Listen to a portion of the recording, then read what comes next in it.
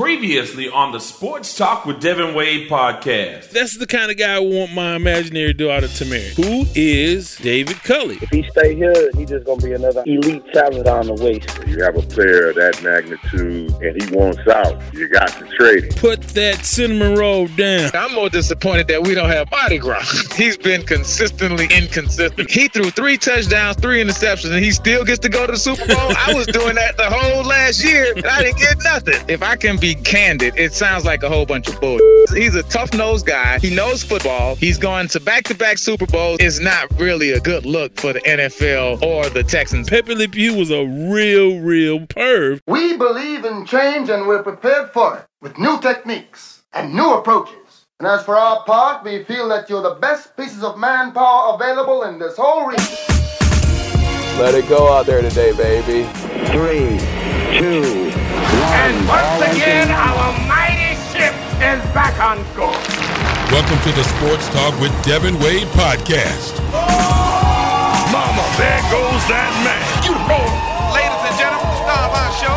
Welcome to another edition of the Sports Talk with Devin Wade podcast. So glad to be back with you guys. So glad that you are aboard for what should be a great episode of the podcast. I want to welcome all of you guys and gals who are listening for the very first time, and I want to make you all familiar with ways that you can become more engaged with the podcast.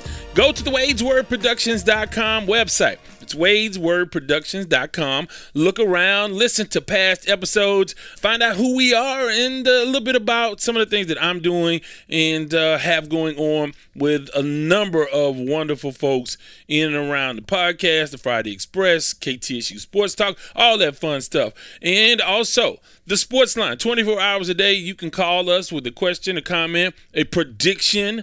That's 832-941-6614. That's 832-941-6614. And, of course, on social media, on the Sports Talk with Devin Wade group page on Facebook, Sports Talk with Devin Wade, and that is the group page. And a lot of interactive stuff there, a lot of ways to be interactive and be a part of this podcast where I can hear from you. So it's not one-sided. You don't just hear from me. I get to hear from you guys in all of those different ways. By the way, on the Sports Talk with Devin Wade page, we do have a poll question up, your Super Bowl predictions, and I'll have more about that in just a little bit. Also, one more thing on social media at Twitter at Wade's Word, WADESWORD. So all that's going on, and all of those ways are ways to be interactive. But this time out, we have a fun-filled show as we talk to our guy, King T, Terrence Harris.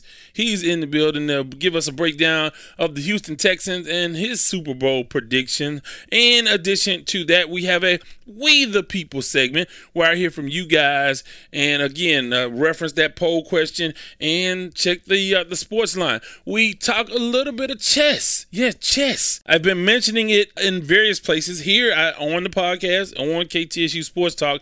I've made mention of it, not extensively, but I've made mention of it. And with that in mind, we'll talk a little bit of chess in the second half of the show. We'll have a Lamont Award for the big dummy of the episode. And before I let go, we'll hear from our resident DJ Anarchy, and I will touch on a few of the headlines. How'd you guys like how I changed that one up a little bit? I did it a little different this time. Hey, hopefully you like that. But in headlines, still no movement, and I didn't anticipate, and I don't anticipate, according to the Texans, you may not ever anticipate the day when the Houston Texans will trade Deshaun Watson. Rumor has it, reports have it, that several teams have tried to contact the Houston Texans on potentially trading for Deshaun Watson. They're not even taking calls right now. So they are holding steadfast that they are not going to trade Deshaun Watson. And I fear if both parties in this conflict really dig in, it's going to really hurt both of them. I don't know if you're the Texans. I mean, if you're the Texans, look, it's over. You screwed this up. Just start new and just take all your lumps, get J.J. Watt out the same day, do all the things, get a huge poster or just a billboard of Jack Easterby, just piss everybody off at one time and then start to rebuild. Take everybody to their sunken place, their most sunken place with this franchise, and then try to rebuild. I mean, I don't believe that you can successfully do that, but you will have ample opportunity if you get the trade capital that Deshaun Watson should bring you if you get rid of him, and you will be setting this young man free to actually pursue a Super Bowl title. So we'll have to follow that and see how it goes with Deshaun Watson. And he's removed all of his affiliations with the Houston Texans from his social media. And I think probably the next thing we'll hear is he's selling his house here. So, I mean, stuff like that, as he prepares to get out of Dodge and go on to greener pastures. And we'll have time, again, to debate this as time goes on, but we'll follow it. And if something happens, of course, we're a day away from a podcast. We can do it at the drop of a hat. We can get that in. Also, the Houston Rockets going for 7 in a row against the Oklahoma City Thunder. We'll have to keep an eye out on that. We'll talk a little bit about the Rockets with Terrence Harris, and they're rolling, and it's exciting. Everybody's saying, wow, Wall, Oladipo, and Wood, so that they use the acronym WOW. I'm going the other way. I'm going like Cameo, or maybe even Commodore circa 1976. I'm going OWW. Oladipo, Wall, and Wood, and go with ow. So instead of saying wow, which is sort of catching on, I want to say Vernon Maxwell probably started that online on Twitter. I'm not sure who started that, the WOW, and many of you don't know what the hell I'm talking about. It's H-Town thing. In the NFL, and I'm going to get to the Super Bowl, but in the NFL, Jared Goff traded to Detroit, and boy, they gave up a number of picks to get Matthew Stafford is going to the Los Angeles Rams, and depending on who you listen to, they are either going to compete with Kansas City to win the Super Bowl the next 5 years, or they will go 8-8. I mean, it just depends on who you listen to. I tend to lean on the fact that Sean McVay believes that if I can take Jared Goff to the Super Bowl, I certainly can take Matthew Stafford. I think Matthew Stafford is better than people think. He's beat up a little bit. They've never really had a run game. He's not had great coaching since Jim Caldwell left. And I just think that, we'll see what he can do. I think it'll be a great fit for him. And so I think the Rams win that trade. But Detroit, again, if you have great leadership, you have draft capital, you have things in place to make your team better right away. But how about the Rams trading they'll have traded 7 number 1 picks over the last few years. I don't know, Jalen Ramsey was a part of that. Brandon Cooks, they traded for Brandon Cooks, a couple of number 1s, and he's currently with the Houston Texans. And, of course, now you trade a couple of number 1s for Jared Goff. So let's get down to the Super Bowl. Super Bowl is a big, big, big, big question mark. And a lot of folks, see me, I thought Kansas City would blow them out. I thought that they would blow Tampa out until you start to think about, man, that offensive line with Eric Fisher being out. Also, Mitchell Schwartz, the right tackle, is out. So your left tackle's out, your right tackle's out. And you have a center that is going through COVID protocol. Turns out, and this just came out today, the 2 guys that are on COVID protocol, Demarcus Robinson and the center, I don't have his name, but both of those guys got a haircut from a team barber or a team hairstylist, and that person ended up being COVID positive. So because of exposure, those guys are in COVID protocol. They can conceivably return for the game. We'll have to see. Boy, but that could have been really, really bad. I don't know if you've seen the Allstate commercial where Pat Mahomes getting his haircut. If Mahomes had gotten his haircut, or Tyreek Hill or Travis Kelce, it could have been a really, really different Super Bowl. But the injuries to the offensive line are going to be huge, and they're going to really impact this game. Now, the last time out, I mean, it was an exciting, super-duper exciting first half for the Kansas City Chiefs. They held on for a 27-24 win, but in that game, Pat Mahomes was 37 of 49, 462 yards and 3 touchdowns. But check this one out, because we talked about this on the podcast, because he really got off. He had a good day, and he was D-nice, talking about Tyreek Hill. In the first quarter, he had 7 receptions, 203 yards, and 2 touchdowns in one quarter. He finished up the day with 13 receptions for 269 yards and 3 touchdowns. He did work, and you have to believe that they're going to address things a little bit differently. Todd Bowles and that Tampa Bay defense, and may be able to get a lot more pressure on Pat Mahomes. You're talking about, Shaq Barrett and Ndamukong Suh, Jason Pierre-Paul. This defense is formidable. It's not an all-time great, but it's a solid, really good defense that can get after you in different ways. And I don't think Tyreek will do that. I want to see, especially with the forecast coming out today, a 75% chance of rain, and maybe you can't do all the things you want to do in the air. Maybe you'll have to depend on the running game, and that's a big deal and a big liability. You give Tampa Bay the advantage as it pertains to running the football with Fournette and Ronald Jones, but we'll have to see if they can get I really think if they can get running enough. They have to be able to run when they need to run. And then I think Travis Kelce, who himself had a big day last time out, he had 8 receptions for 82 yards versus Tampa Bay in their first matchup. Again, that game was in Tampa. On the other side of the field, offensively, Tom Brady last time these two teams played had 2 interceptions, but he was 27 of 41 for 345 yards. Gronkowski had a big game that afternoon, 6 receptions for 106 yards. Chris Godwin had 8 receptions for 97 yards. Evans had 2 touchdowns, but only 3 receptions for 50 yards. So we'll have to see if Brady can, and a lot of people are just gravitating to it. Oh, Brady. And they're making this about Mahomes versus Brady, which is cool, which is what you want on the marquee.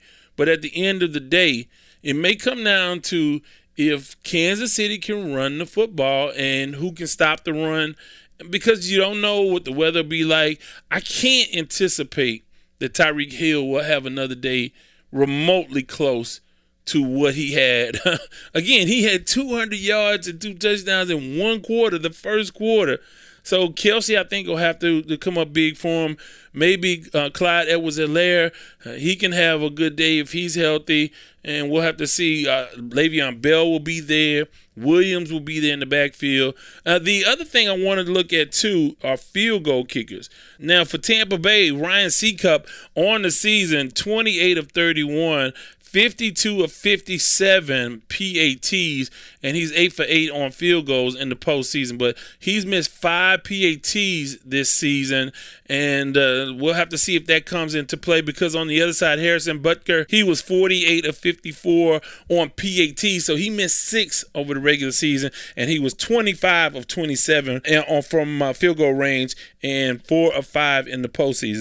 So those are a few of the numbers kind of things, and I didn't delve too deep in that. We'll do more of that on KTSU Sports Talk. I may do something special on social media, so I will get the word out on the Sports Talk with Devin Wade Facebook page, and I will tweet that as well. But as it pertains to the game itself, it may be raining, maybe a muddy surface, it may be really messy out there. I still believe ultimately it will be a close game, but I'm picking Pat Mahomes and the Kansas City Chiefs to win 31-24. 31-24, Kansas City will win, and it may come down to the final series. Although Kansas City could blow them out, I just don't see that happening, especially on this field with these weather conditions anticipated. We'll have to see. It's going to be a whole lot of fun. Tell me what you think. 832-941-6614. Let's see what you guys have already had to say. For more content, go to wadeswordproductions.com.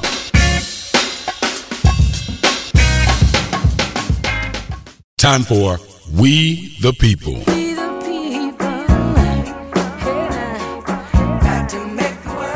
The We The people segment is when I check the phone lines, which I will do in just a second at 832-941-6614. And I also post poll questions, and I didn't post multiple questions, just one question.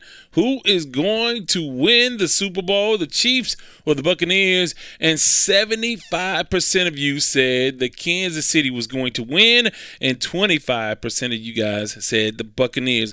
Ooh, it's tough. I know that probably if you go back east, if you go back northeast especially, you'll get a lot of folks. That number will be a lot closer, and a lot more folks will take the Tampa Bay Buccaneers. And if you go south, like to Florida, South Carolina, Georgia, you'll probably get a lot of love for the Buccaneers as well. This is going to be a really good game.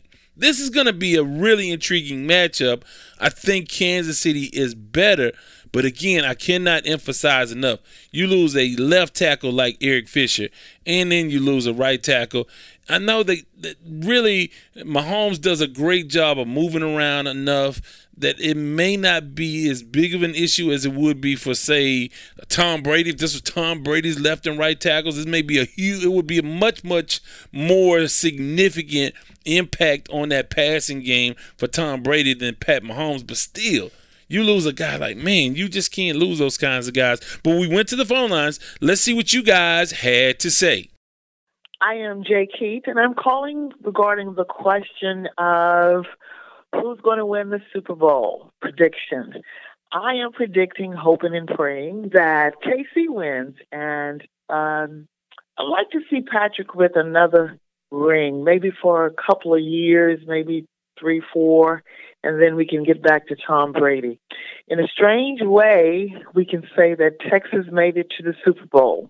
Go KC! Thank you, Jay Keith, for checking in. Let me tell you something. She is the real MVP. If you have been on the Sports Talk with Devin Wade group page, I'm telling you, she posts stuff almost every day, if not every day, and really provides some great information. Sometimes she comes with stories that I haven't heard. And I'm telling you, she's constantly fighting the power. So I really appreciate her and her posts and her participation. And that's why she posted something. And I said, hey, instead of posting, give us a call. And I hope she continues to call and continues to post. We certainly appreciate her. As it pertains to the Texas ties with Pat Mahomes, I know our guy EL, who he calls frequently, he's in Lubbock with Texas Tech, and of course they are going crazy for Pat Mahomes down there. So yeah, that's the Texas's only tie to the opportunity to get to a Super Bowl, because Dallas is nowhere near it, and Houston will never be near it at this pace. So we'll have to see. That's her prediction. Let's see what we have next. What's going on, D-Wade? It's your boy Nate Jones chiming in once again. I wanted to offer my thoughts up on my Super Bowl prediction. I'm going to go ahead and go with my funny feeling and sneaky suspicion that Tom Brady going to go ahead and pull it off once again. And I'm going to tell you a few factors why that guy's probably nothing actually to do with who I probably think I should go with. Because honestly, I my first mind say Chiefs. But the more and more I dwell on it, I got a feeling that the Bucs going to go ahead and pull it off. For one, because the Chiefs already went down there to Tampa and beat the Bucs earlier this season, 27-24. I'm going to go ahead and just reverse that. And this time, the Bucs going to beat the Chiefs 27-24. Tom Brady going to go out kind of like he came in with his field goal kicker, winning the game on a last-second field goal. I think that's what's going to happen this time. Game going to be tied at 24. Brady going to get about 1 minute and 3 seconds to move down the field and get within field goal range. And the kicker going to go ahead and kick it through them goalposts. And Tom Brady going to go ahead and get his 7th ring. That way he going to be able to brag to Michael Jordan. And Michael Jordan going to end up making a commercial or something, giving props to him down the road. So I think that's what's going to happen. I'm going to go with the Bucs 27-24. It's hard to beat a team twice, and it's dang sure hard to beat a team twice in their own building. So that's what I'm going to go with, man. I know everybody got the Chiefs, but I'm going to go ahead and go the other way. That's my initial prediction right now. I'm going to go with the Bucs 27-24. Peace. How is that for a prediction? My man Nate, he goes all into detail. He's telling you just how it's going to go down on Super Bowl Sunday. He's one of my favorite calls. I always appreciate hearing from him. A lot of people are feeling that kind of is Brady. I call it sort of almost like the Brady phobia. Like, oh, how's he going to get it done? Well, I mean, maybe not for everybody else. I'll say it for myself. I'll claim it for me because to me, Brady was supposed to lose a couple of Super Bowls. Really, I mean, Seattle, I mean, he won it. Whatever happened. It was supposed to happen, yada, yada, yada. But Marshawn Lynch was supposed to get that football. And Atlanta, what are you doing in the second half of that game? You give up that huge. I mean, it was embarrassing, and I mean he had to make the plays, so he got it done. So, but again, how is he going to get it done this time? I don't think he is. I really don't. I think it's going to be a lot closer than initially I thought it would be. But again, if you look at Kansas City, for the most part, I mean they handle Buffalo, but for the most part, they don't just blow teams out. I mean they haven't like you thought. You would think a team like Kansas City would with that explosive offense. They're the Golden State of football. They're the Golden State Warriors of football. They really are. Because if they get rolling, man, no one can stop them. They get going in a major, major way. With that, let's transition to a conversation with our guy from the Houston Defender, veteran sports writer. He's written for publications all over the country. It's our guy, King T.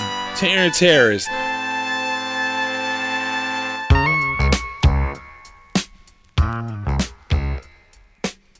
King T back in the building. He's back aboard. How are you? I'm well, man. How you doing, brother? Good. Good to catch up with you. It's been a minute since we've talked, and since then we have a brand new head football coach in the city of Houston, and we're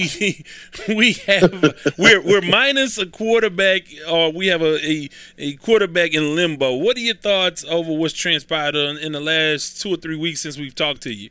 Man, I'm telling you, it's gone from bad to worse. I mean, I've never seen anything like this. I thought that Cal and whoever the other decision makers are that's in on this right now, I thought that they were going to make some steps to try to mend some fences with Deshaun, and it doesn't seem like they've done that at all. It seems like they've just continued to push their agenda and really push him out the door. So, I mean, I find this amazing and also very disappointing because I felt like, Cal could have fixed this. I mean, because this was on him. He told Deshaun, you'll have a say, or not so much a say, but you'll have a role in the decision-making process of who's our new GM and who's our new head football coach.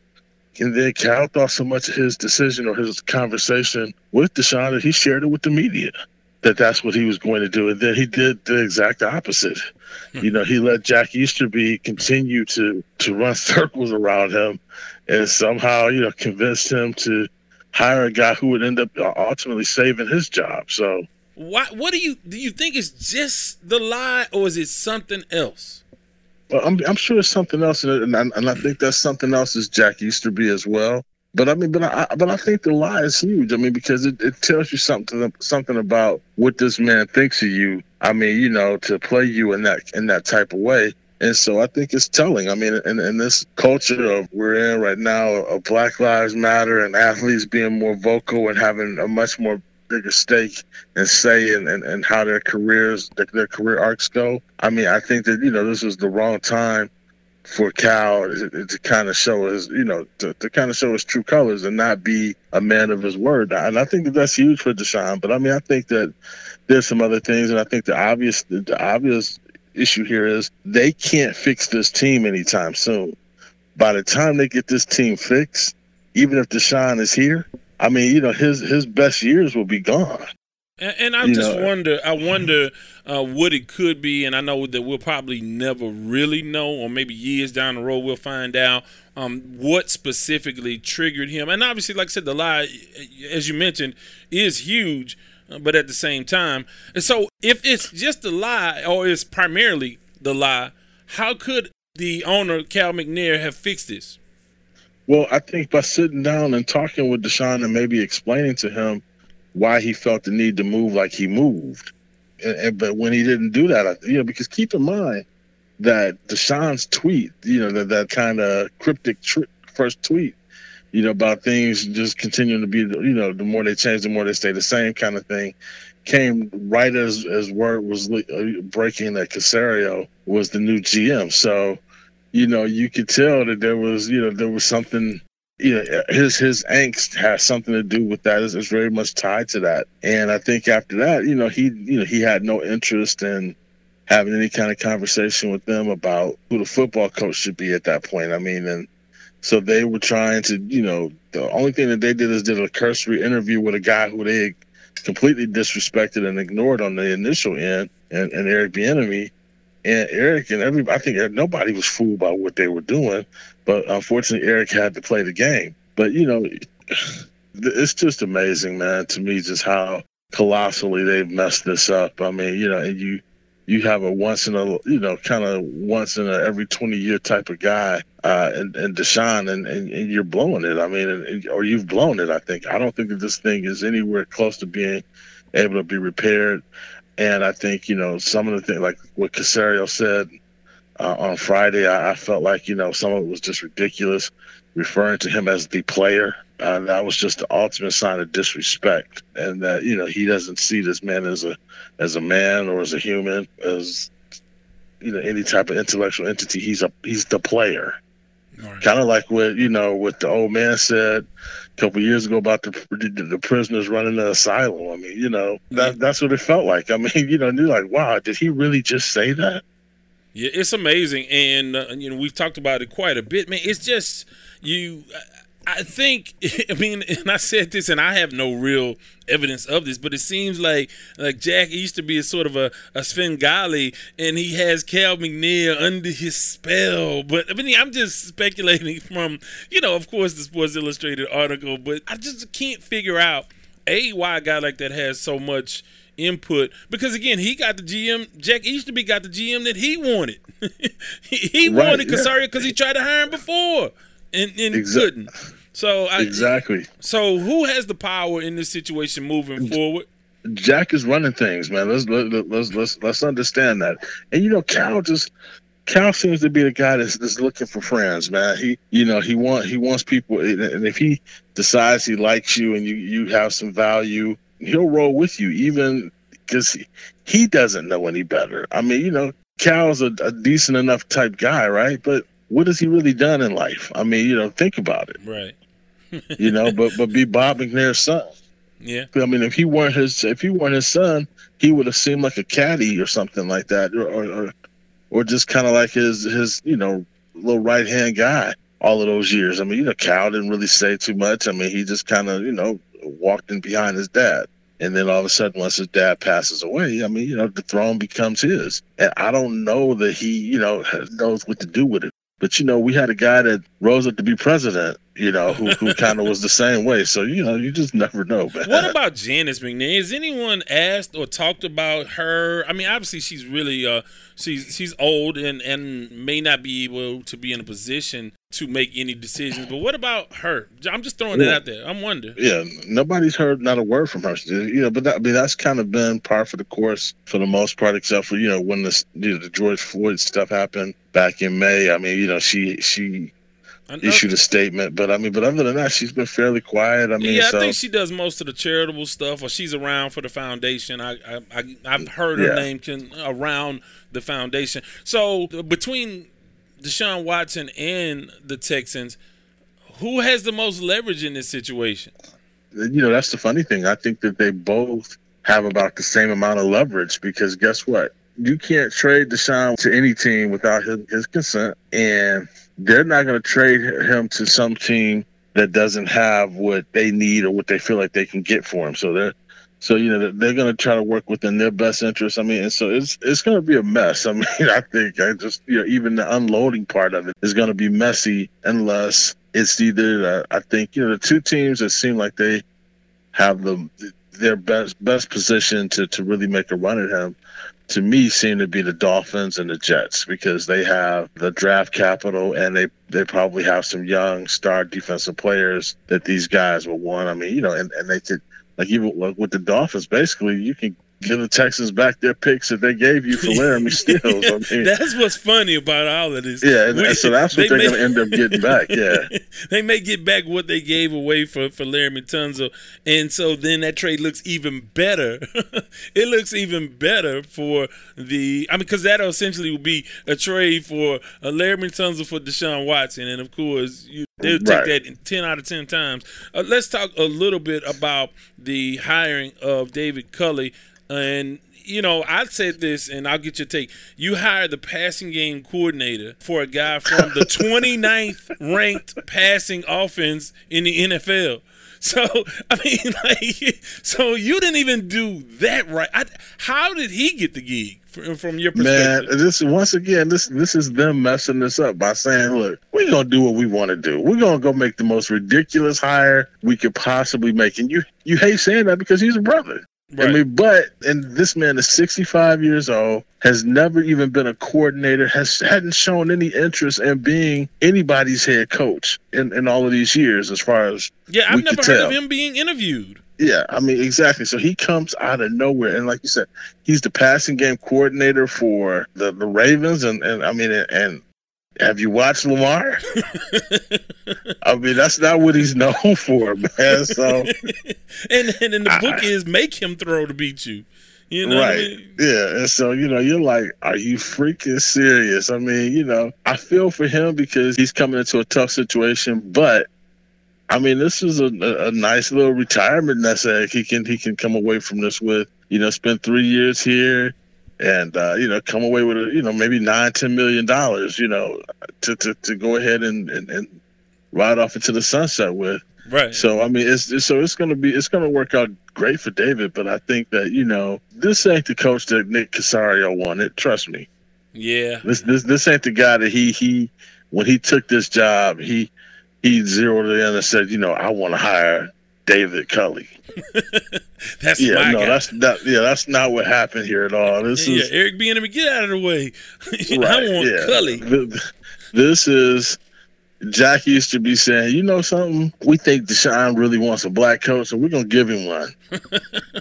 That is, patronizing, and that's terrible. Yeah. Let me ask you about the Goff Stafford trade and all that the Rams gave up to get Matthew Stafford. Does that help or hurt the value of? Because would it make it easier? Because now all of a sudden, if you got that for Matthew Stafford, you got to get all of that and then some for Deshaun Watson. So ultimately, will that help or hurt get a deal done for Deshaun Watson? Well, here's the thing that we all have to understand about the Stafford Goff deal. That wasn't for Stafford. That was for taking Goff. And it was for taking him in his contract. That's what that was. I mean, so that's why the Rams had to give up so much to get that, to get from up under that bad contract that they had with him, that's still relatively fresh and has some years on it. That's what that was about. I mean, it wasn't about Stafford. I mean, I don't think anybody could be looking at Stafford and thinking long term with this guy. I mean, because let's look at him. I mean, look at his body of work. Look at his age. His health. His health. I mean, this can't be that trade was really not so much about him, I think, as it is. He does have a much more, I think, a manageable contract in the sense that I think it's shorter. So you don't have as long to deal with him if it doesn't work. I mean, so see, I think he's good. I just don't think that he is as good as they are trying to build him up to be. I think that maybe McVay thinks if you just have somebody that you don't need an elite quarterback to get back to the Super Bowl, because after all, he did get to the Super Bowl with Jared Goff. Maybe he thinks, okay, this is a guy that we think can get us back to the Super Bowl, because in my system of what we do, we don't need Pat Mahomes to get to the Super Bowl. We've done it before, and this is an upgrade on Jared Goff. That's how my read on that situation. I don't know. But I wonder if it makes it tougher to get a deal for Deshaun when you look at how much was given up. And even with the contract unload. I guess I don't think that – at first I kind of thought, this should really bode well for Deshaun because, he's way better than either one of those guys, right? Right. But then once you really understand what the whole goal was for them, I mean, with real deal was. This was about getting rid of a bad contract, And so that's why it's a little bit different deal, if that makes sense. This isn't about, this was not, that trade was not about Stafford. Well, let me shift gears here as I think we'll be talking about this Deshaun Watson thing for a minute. I think we'll have an ample opportunity to discuss this further. Let's shift gears a little bit. I want to ask you about the Houston Rockets. Rockets are hot right now. Everybody is excited with what they're doing. Oladipo, Wall, and Wood are all playing well. What's your take on what the Rockets have been doing over the past couple weeks? Well, I mean, you brought in some guys that are really supposed to be pieces, right? But those guys don't think they're pieces. They think that this. And I mean, Oladipo still feels like he has a lot to give.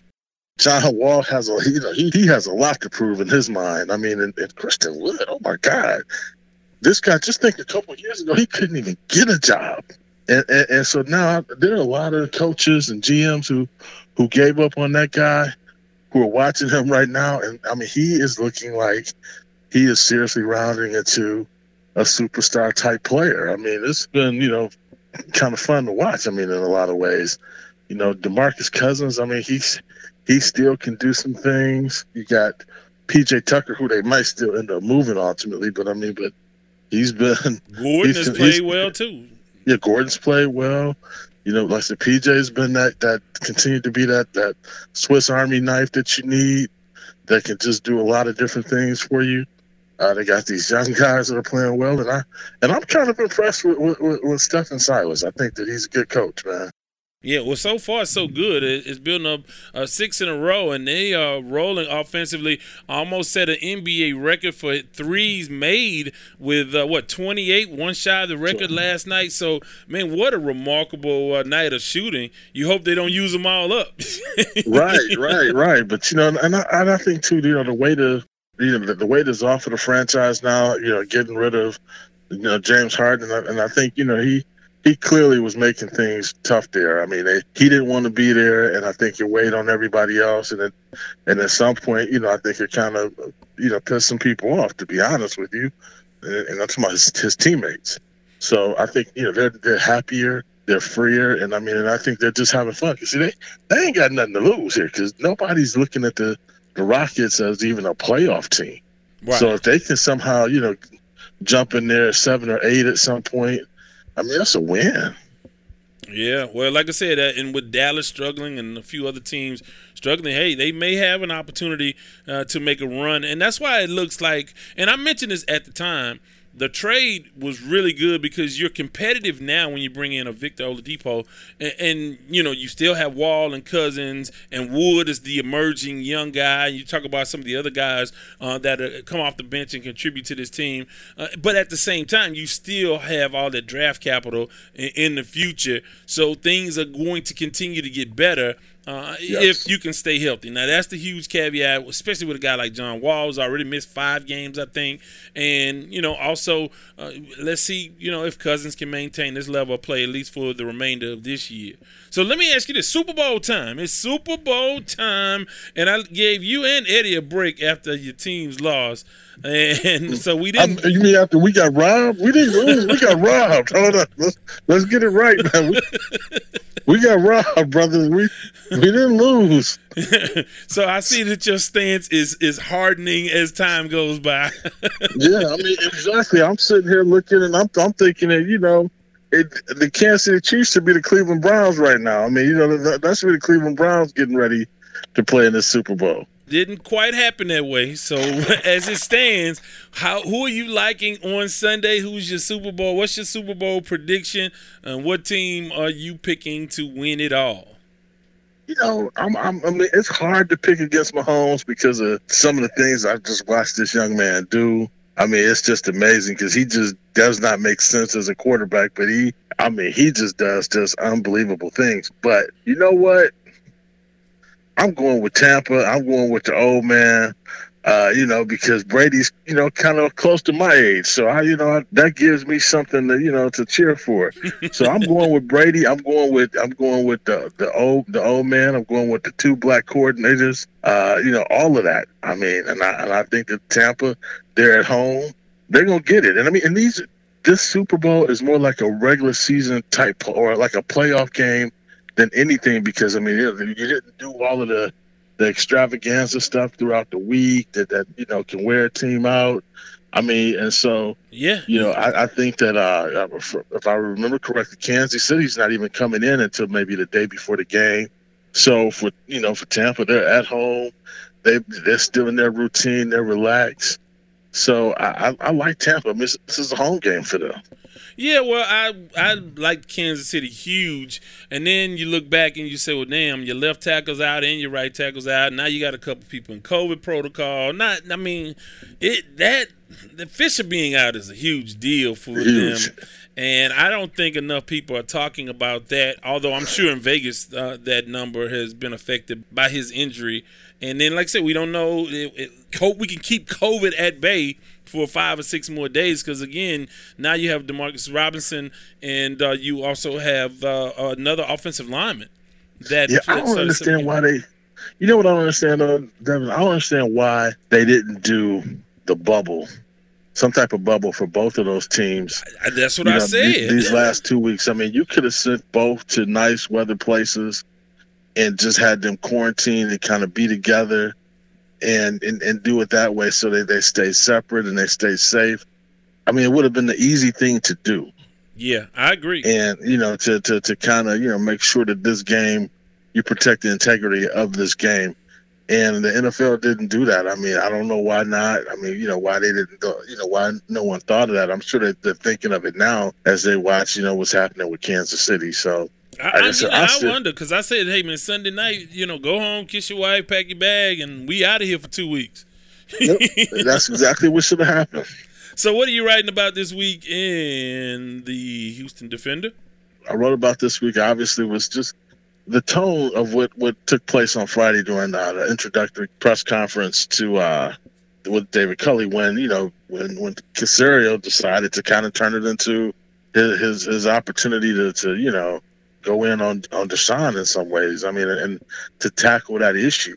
And I didn't think that was the time or place, but he did it, and I thought the way he struck a very tone-deaf position with it and basically saying, look, he needs to shut up and play. I mean, that was the gist of it. And that's what I asked, at some point. I did ask. I was like, hey, guys, because, I mean, even Culley said sort of the same thing, kind of in that same vein. And I was just like, are you guys really listening to yourselves? Is this the message you really want to send, that you're telling your quarterback, look, we got you under contract, so you are our quarterback. We expect you to show up, period. Do you think that that's just trying to drive up the price to say, hey, we don't really want to trade, so you're going to have to knock our socks off? Or do you think that they want to teach some sort of lesson to Deshaun Watson and maybe the other players by saying, hey, we got you locked in, you go where we say you go? I think that's what I think it's sending a message, man. Because let's face it, you don't have to drive up the price of the market for Deshaun Watson, dude. You don't. I mean, teams understand this guy's a generational type dude, so you're going to have to give up a whole lot to get him. And the thing that Deshaun has to also look out for, man, and I just think that he's in a situation where I don't know if he can win, because any team to get him is going to have to give up. They're going to have to mortgage so much to get him, which means that it's going to lessen what he has around him or available to him in terms of talent. They're going to ask for a couple of star defensive players. They're asking for 3 first-rounders, a couple second-rounders. I mean, that's a lot to give up over the next few years. I mean, and not have there available to him. And that's why I think you need a coach. And that's, to me, when you talk about it, I think Miami might be the better fit, because if you look at what Brian Flores has done with that team, remember, it was just a year ago, you're like, man, they're setting this guy up for failure. They're shipping everybody out of here. They got rid of a bunch of people, and it looked like, wow, you are really hamstringing this guy, and yet he was solid down the stretch to end not this season but last season, and then this season for much of it they really hung in there with a rookie quarterback and a journeyman quarterback. So I mean, that dude is the truth as a coach, and that's why I think maybe Miami might be the team because they're doing more with less. And then you look at that division is going to be wide open with the exception of the Bills. The Bills are the hot team right now, but New England may take a couple years to get back. The Jets are a long way off. So you may be in a battle potentially with Deshaun Watson with Buffalo every year. Can you imagine 2 games a year with Josh Allen versus Deshaun Watson? Boy, how exciting would that be? Exciting. I mean, that would be, definitely must-see TV. But, I mean, I don't know because, once again, I just feel like you're going to have to give up so much to get him. He may walk onto a team that's not as good as the one that made a strong push to make the playoffs this past season. And the other thing, too, the thing that makes the Miami situation, I think, somewhat intriguing, I feel like for the Texans is Tua, because I would also take Tua as well. And if you, and if you could use the Texans' own pick, you might be able to get that Alabama wide receiver who, guess what? Yeah, they've been working together, talking to each other. They know each other. I mean, it would be something fun to watch. I mean, and watch those two grow. So, I mean, you have a situation that could kind of be salvaged because, let's be honest, and everybody in the Texans in Houston have to brace themselves for this. They're in a rebuild. Coming off of 4-12 is going to be probably another one of those as we move forward. How can folks reach you on social media? Man, come check me out at Terrence Harris on Twitter. Say what's up to me. Say, hey, follow me. I need followers. I trying to get those numbers up. We all I got them numbers. I mean, people started jumping on Friday, and it felt good. I mean, the numbers started creeping up. I mean, and so that was, a good feeling. Hey, man, we certainly appreciate it, and we'll catch up with you sooner rather than later and see what happens for Super Bowl Sunday. Yes, sir. Want to thank Terrence Harris as always. With that, going to take a time out here from our sponsor, CoBank Homes, and our resident DJ Anarchy. And in the second half, we'll talk to Coach Hudson. We're going to talk a little bit of chess, and we have a Lamont Award and maybe a little bit more. This is the Sports Talk with Devin Wade podcast, anywhere you get your podcast. Sports Talk with Devin Wade wants to thank our sponsor, Kofi Bankus and CoBank Homes. The vision at CoBank Homes is simple, and it stems from the belief that clients can trust CoBank to guide them to realize one of, if not the single largest investment decision they will ever make, their home. CoBank simply looks to build lifelong relationships through service. They do this by using faith, knowledge, and technology to guide clients through the process of achieving their real estate goals. Be it buying, selling, or investing in real estate, contact Kofi at 832-757-7950. That's 832-757-7950. CoBank Homes through Keller Williams.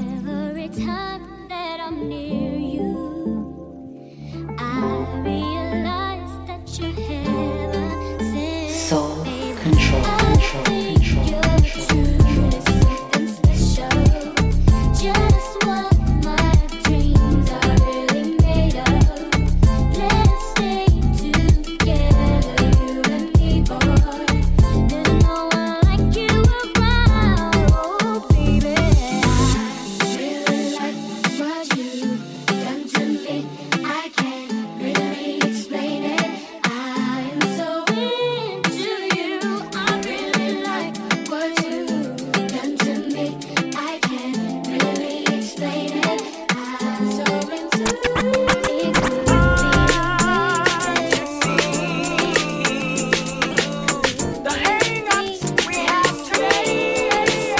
That is music from our resident DJ Anarchy. He is he's doing his thing, house plant. He has some new gear. He's doing his thing big. Look for him on Instagram and check him out on SoundCloud and help support him in and around the city of Houston. He's doing big things and keep it going. Keep it going for DJ Anarchy. And if you have music, if you're a DJ or musician and you have a mix or a song or songs you want us to play on the podcast, just email us, music@wadeswordproductions.com. That's music@wadeswordproductions.com. The genre doesn't matter. So this time out, not going to get on my soapbox because I get a chance to talk a little bit of chess. Now, on KTSU Sports Talk, I mentioned that I've been playing a lot of chess. Okay, so here's how it happened. So a lot of folks really had started playing again during the pandemic. And then Queen's Gambit came out on Netflix. And then the game exploded. But in the middle of all of that, a friend of mine, a buddy of mine, said, man, I've been playing. So I went ahead and got online and started playing again. Now, I used to play a long time ago, but I played again because I'm telling you, it's easier now. It's much easier to learn so much. I was never going to read chess books. But now with chess.com and YouTube, I can see videos and I can learn about openings. Because again, I never was going to read volumes of books on openings in the middle game. I wasn't going to do it. But this way is much better. You can analyze your games. I love it. I love doing it this way. You keep stats for you. It's my thing now. And I mentioned that on KTSU Sports Talk. And Coach Hudson reached out to Ralph Cooper to reach out to me to talk about chess. And so I gave him a call. I said, okay, hey. And he told me about some of the things he's doing in the community and with schools. And he has a nonprofit. And we had a chance to catch up with him for a few minutes. Now, the audio is not, the connection wasn't great on the interview. So bear with me because there'll be spots where you may have trouble hearing, but just bear with us. And I think there's enough there so to get something out of a very interesting conversation that we had with Coach Hudson about the game of chess.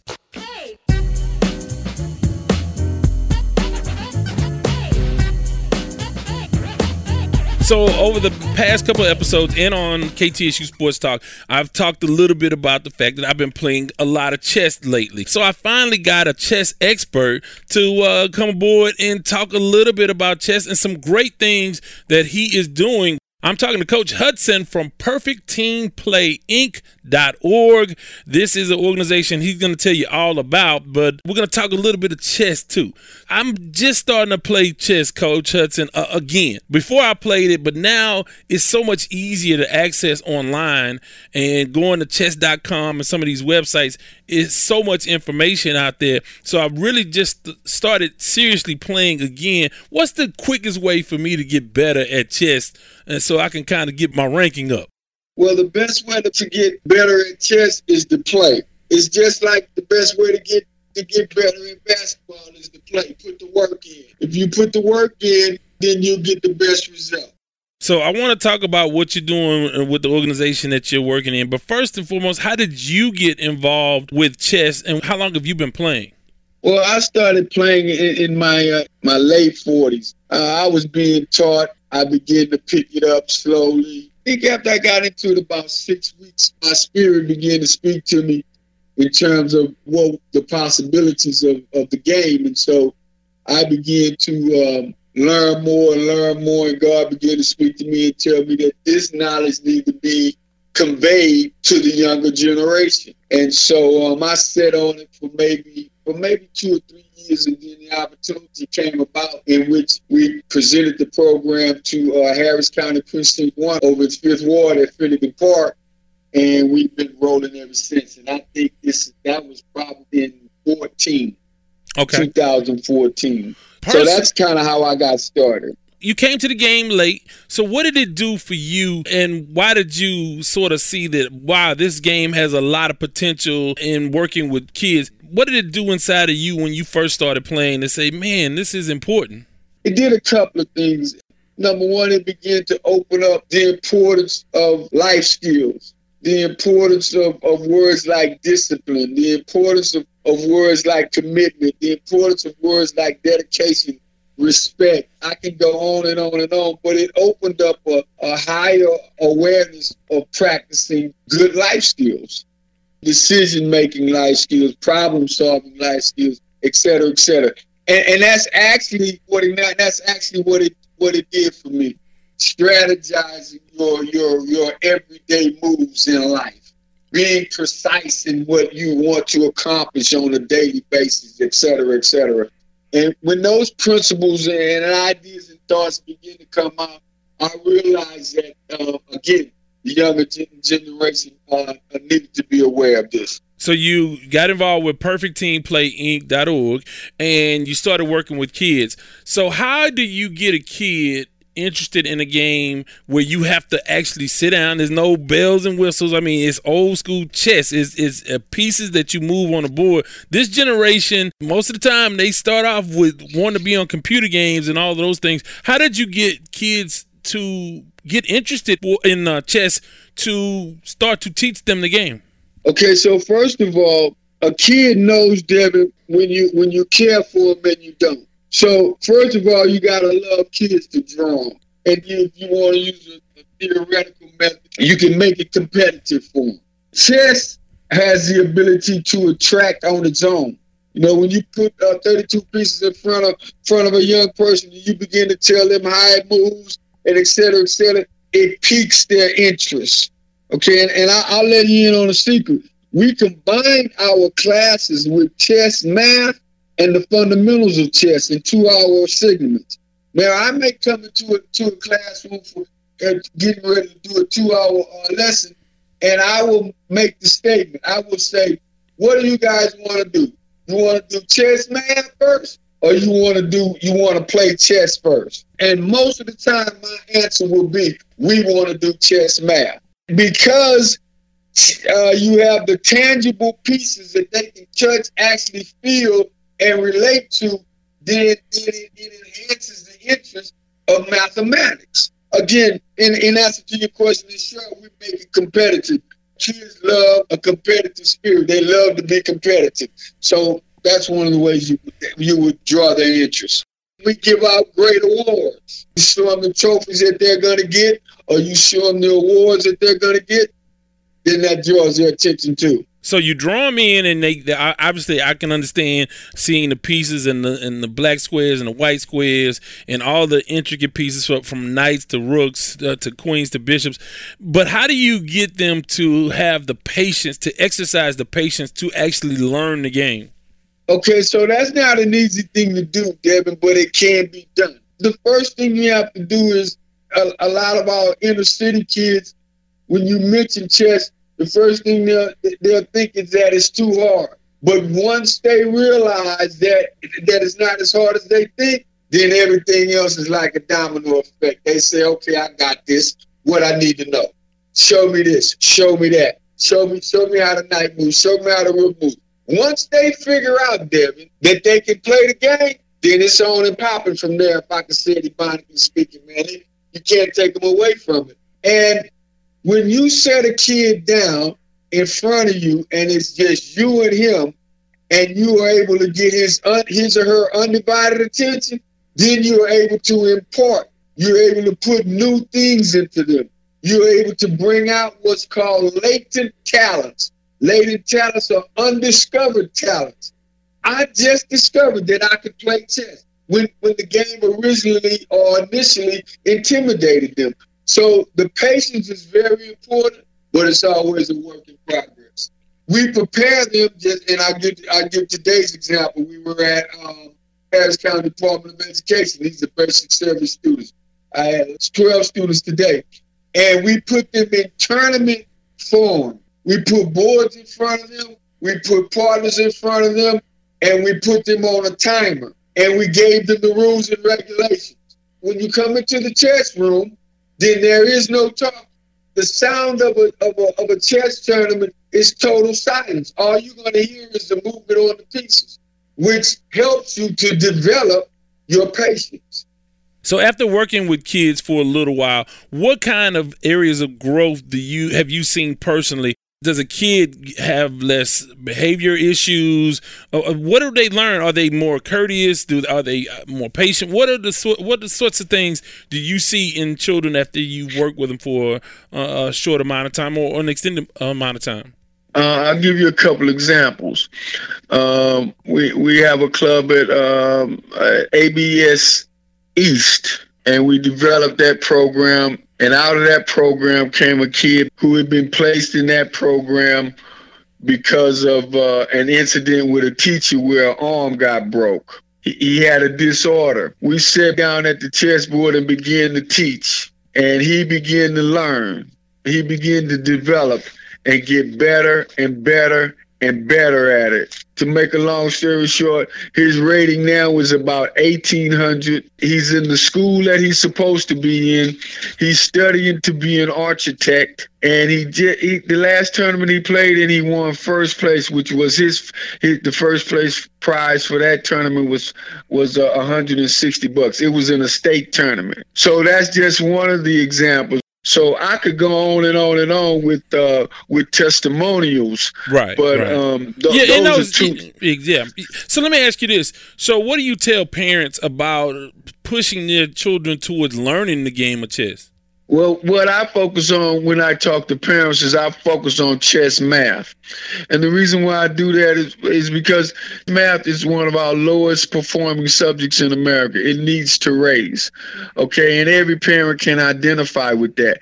Even if a kid is doing well in math, a parent would not disagree on implementing a program that would help them to get better at math. Now, if you have a kid a parent has a kid that she knows or he knows are not doing very well in math, then when you amplify the mathematical piece and you see the results of it, then it's a no-brainer. So what you have is a nonprofit organization, but if parents want more information or people want more information, what website would you send them to? What phone number would you like them to call if they want to get more information on your nonprofit? Yes, certainly. The website is perfectteamplayinc.org. perfectteamplayinc.org. It'll give you all information about us, how to contact us. And I like to mention that on the homepage, what we have is a flyer that tells you more about our virtual Zoom class on Wednesdays from 4 to 6. And the title of that class is Chess Math / Chess Fundamentals. It's a 2-hour segment. An hour will go to chess math, and the other hour will go to the fundamentals and learning of the actual game of chess. That's on our website. Then we have our bits about our mentoring program. We have bits about how we can come to your organization or your campus and offer a program. We show testimonials on that website as well. Our mission statement is there, and it's simply to mentor and motivate today's youth for success. Now, a phone number that you can call and I will always answer. It's my personal cell phone.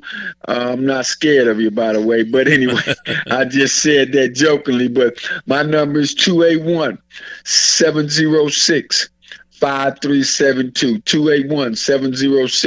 281-706-5372. If you're interested in your kid, your son, your daughter, if you're interested in them bringing their mathematical scores, elevating their mathematical scores, then this would be a great opportunity. In addition to learning one of the most prestigious, one of the most oldest board games in the world, emperors, presidents, bankers, lawyers, doctors, politicians, successful people play chess. Well, hey, I want to thank you for spending a little time telling us about your program. You're doing great work. It sounds like a whole lot of fun and a great way to reach out to students, and we certainly appreciate the time. And like I said, I have to get some personal lessons from you one of these days. Oh, man, that'll be fantastic. Matter of fact, I'm going to invite you out. Maybe you can come out one Saturday after the show, Devin. Hey, well, that sounds good to me, man. We'll keep making it happen. Thank you so much. Much love. Thank you for having me, man. For more content, go to wadeswordproductions.com. I want to thank Coach Hudson for joining us, and he's doing good stuff in the community, teaching kids about the game of chess. But with that, it's time to go to a segment that we call the Lamont Award. I don't want to wish you no bad luck, but I hope your ship sinks. With no lifeboats and no life preservers and a school of piranhas surrounding you, you big dummy. The Lamont Award goes to the player, team, entity, someone in or around the world of sports that we deem to be the big dummy of the podcast. Well, this time out, this one is pretty easy. In the grand scheme of things, yeah, she's earned a lot more humiliation than she will on this podcast. I'm talking about the newly monikered Courtside Karen. Now, if you don't know what I'm talking about, there was a lady and her husband who were at the Atlanta Hawks Los Angeles Lakers game. And they were Hawks fans, and they were not Lakers fans, and there were not many fans in the building because of the pandemic, limited accessibility to these games. Well, what happened last night is what happens, or the other night now. What happened the other night is what happens at a lot of games. You go to the game, you get drunk. Apparently, it had to be. It had to be alcohol, because if it's not alcohol, then there's other issues involved. But in these courtside seats, which are high dollar seats, and you're just not going to get those seats, pandemic or not. Well, a lady and a husband and LeBron he started heckling LeBron James. And to what extent LeBron responded or not, whatever happened, it became an issue for the guy's wife, the now infamous Courtside Karen. Well, we've identified her. It was like TMZ or somebody that identified her. Juliana Carlos is her name. She calls herself an influencer. So I don't know what you're doing. Who are you influencing with a drunken rant courtside and going up against LeBron James, the most popular basketball player in the world? I don't know what that was about, and it had to be alcohol. The last couple of Lamont Awards went to folks who had alcohol, I presume alcohol involved in their situations. Well, she took her mask off, she ranted and raved, and they ended up putting her and her husband out. Then she took it to the next level, went on Instagram and went in on LeBron again. So, and it just, like I said, it was just humiliating. And I guess she got enough backlash. She couldn't influence enough people to take her side. And she came back and apologized. Now, in the grand scheme of things, like, he had to be, I think he's a millionaire or something, and she's his wife and whatever, and an influencer. So it's not going to impact them a whole lot. And it's not a huge deal because LeBron isn't worried about it. But she did look stupid. And the fact that they did not have masks on, which are a requirement in every NBA arena, that makes her and her husband both big dummies. You big dummy.